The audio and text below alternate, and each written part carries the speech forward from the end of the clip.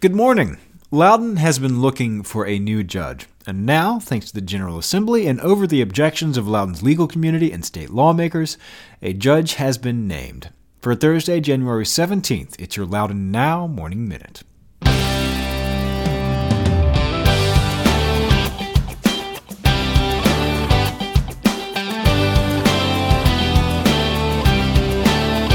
Money Talks, now teach it to hug. For 20 years, your Community Foundation for Loudoun and Northern Fauquier counties has helped generous donors support causes here at home.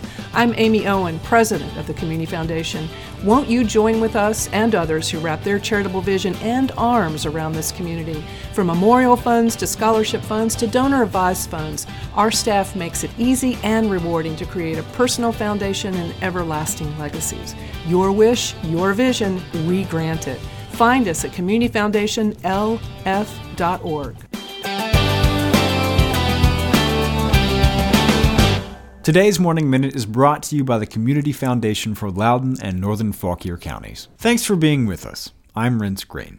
Yesterday, Fauquier County Commonwealth's Attorney James Fisher was elected to an 8-year term as a 20th Circuit Court judge. He'll be based in Loudoun, the largest of the 3 counties in the circuit, and will fill a seat that has been vacant for the past 2 years. His term begins July 1st.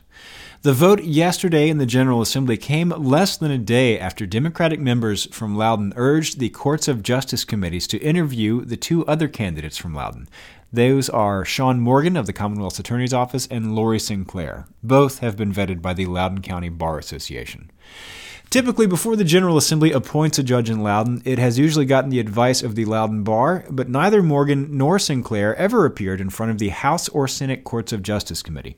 Instead, before the General Assembly session started this year, and before the Bar had made a recommendation, Fisher was interviewed during a joint session and introduced by the chair of the Senate Courts Committee, Senator Mark Obenshain. Loudoun's courthouse will not be totally new ground for Fisher. Before he was elected to the job as Fauquier County's top prosecutor, Fisher was the chief deputy Commonwealth's attorney in Loudoun Commonwealth's attorney Jim Plowman's office. In 2011, Circuit Court judges picked Fisher to finish the term of former Fauquier Commonwealth's attorney Jonathan Lynn, who was elected to a juvenile domestic relations court judgeship. Later that same year, Fisher won his own election for that job and was re-elected in 2015 for a term that expires this December. Fisher, a Republican, ran unopposed both times. The Loudoun Bar and the Loudoun County NAACP had lined up in support of Lori Sinclair. Members of Loudoun's General Assembly delegation also appeared to support her, arguing that there should be more diversity on the bench. Sinclair is the daughter of Jamaican immigrants. Yesterday, on the floor of the House of Delegates, Fisher's election was pulled from a slate of judgeship appointments for a separate vote. He was elected to the seat 52-0, with all 48 House Democrats declining to vote. On the Senate side, he was elected unanimously. Michelle Thompson, a pastor and the newly appointed president of the Loudoun chapter of the NAACP, called the process a backdoor deal. She said it shows you can do everything right, follow the process, and still be denied the opportunity to become a judge in Loudoun. Go to loudounnow.com/morningminute to check out the whole story. In other news, this week, School Superintendent Eric Williams unveiled his idea for an elementary performing arts school. On Tuesday, he and Assistant Superintendent of Instruction Ashley Ellis told the school board that this school would engage students in project-based learning through the lens of music, dance, voice, and theater. The arts program would teach what Williams calls the 5 C's: critical thinking, creating, communicating, collaborating, and contributing, and incorporate art into all its subject areas. He said it would be the first of what he envisions as multiple specialty schools, or what he's calling design schools. To get this one started, he's requesting $100,000 for a performing arts teacher and teaching materials.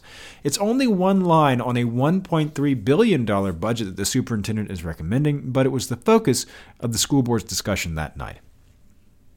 About half the school board said they had strong reservations about the idea. School board member Debbie Rose said the school system should focus first on rolling out project-based learning and personalized learning models, 2 initiatives they've already introduced.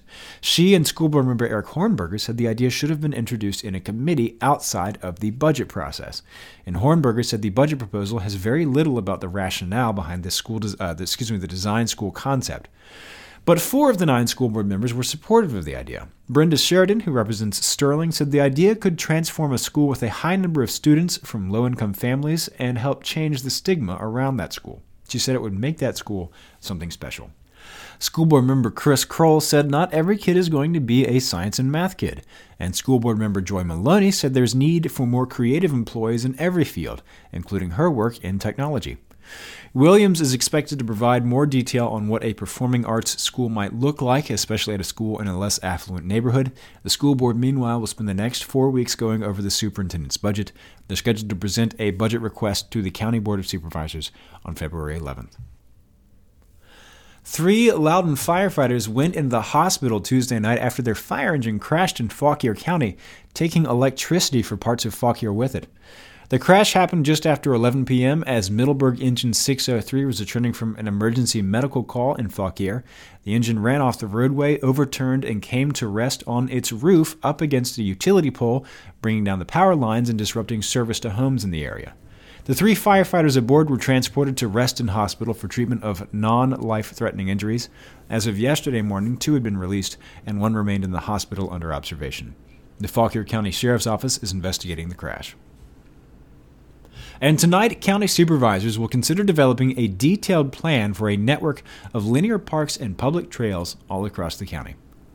The Loudoun County Preservation and Conservation Coalition has been working for the past year on a project called Emerald Ribbons, which would designate a system of linear parks and unpaved trails along select roads and waterways for public use. Those trails could be a place to walk, hike, or ride a bike or a horse, depending on the desires of the community around that part of the trail. Dennis Cruz, who sits on the Loudoun County Preservation and Conservation Coalition and is president of Bike Loudoun, said the idea behind Emerald Ribbons was sparked by development along the Broad Run and around the future metro stations. Supervisor Ron Meyer suggested the creation of a linear park that runs along the Broad Run, eastern Loudoun's largest waterway, and which happens to be home to some of the most diverse bird species in the county. Cruz said they want to make sure areas like that are protected. The first objective is to protect the wetlands and stream beds, and the second is to make sure the public knows about them and can get to them. Most of those trails run through the property of private developers. Those landowners would need to donate or proffer a sliver of their property for the public use trail. But Cruz said he expects most developers would go along with that because the areas they're looking at for Emerald Ribbons trails are in floodplains that can't be developed anyway. The idea already has support from some supervisors, including Chair Phyllis Randall and Vice Chair Ralph Bono, who are introducing it tonight, and Supervisor Tony Buffington. A report from Randall's and Bono's offices noted that the first public input session for Envision Loudoun, the county's comprehensive plan for the next 20 years, at that session, almost 1,000 people called for more trails, bike paths, and parks. And Cruz said the time to make this idea happen is now as county planners and supervisors work on that new comprehensive plan. You can learn more about this idea at emeraldribbons.org and get the full story on this and all these stories over at loudounnow.com. On today's Get Out Loudoun calendar, Dragon Hops Brewing is hosting History and Hops tonight at 7 p.m. Doug Grindle, who spent almost 10 years in Afghanistan working as a freelance reporter and for the U.S. government, will talk about what Afghans think of America's presence, what we've done there, and what daily life is like for service members and civilians as they try to push back against a rising insurgency. It's at Dragon Hops Brewing in Percival tonight at 7. Get the details on this event and check out the rest of the events calendar at getoutloudon.com. And if you like the Morning Minute, teach your performing arts elementary schooler to record podcasts to tell all your friends and subscribe wherever you get your podcasts, and it'll be waiting for you there every morning. Okay, have a great day.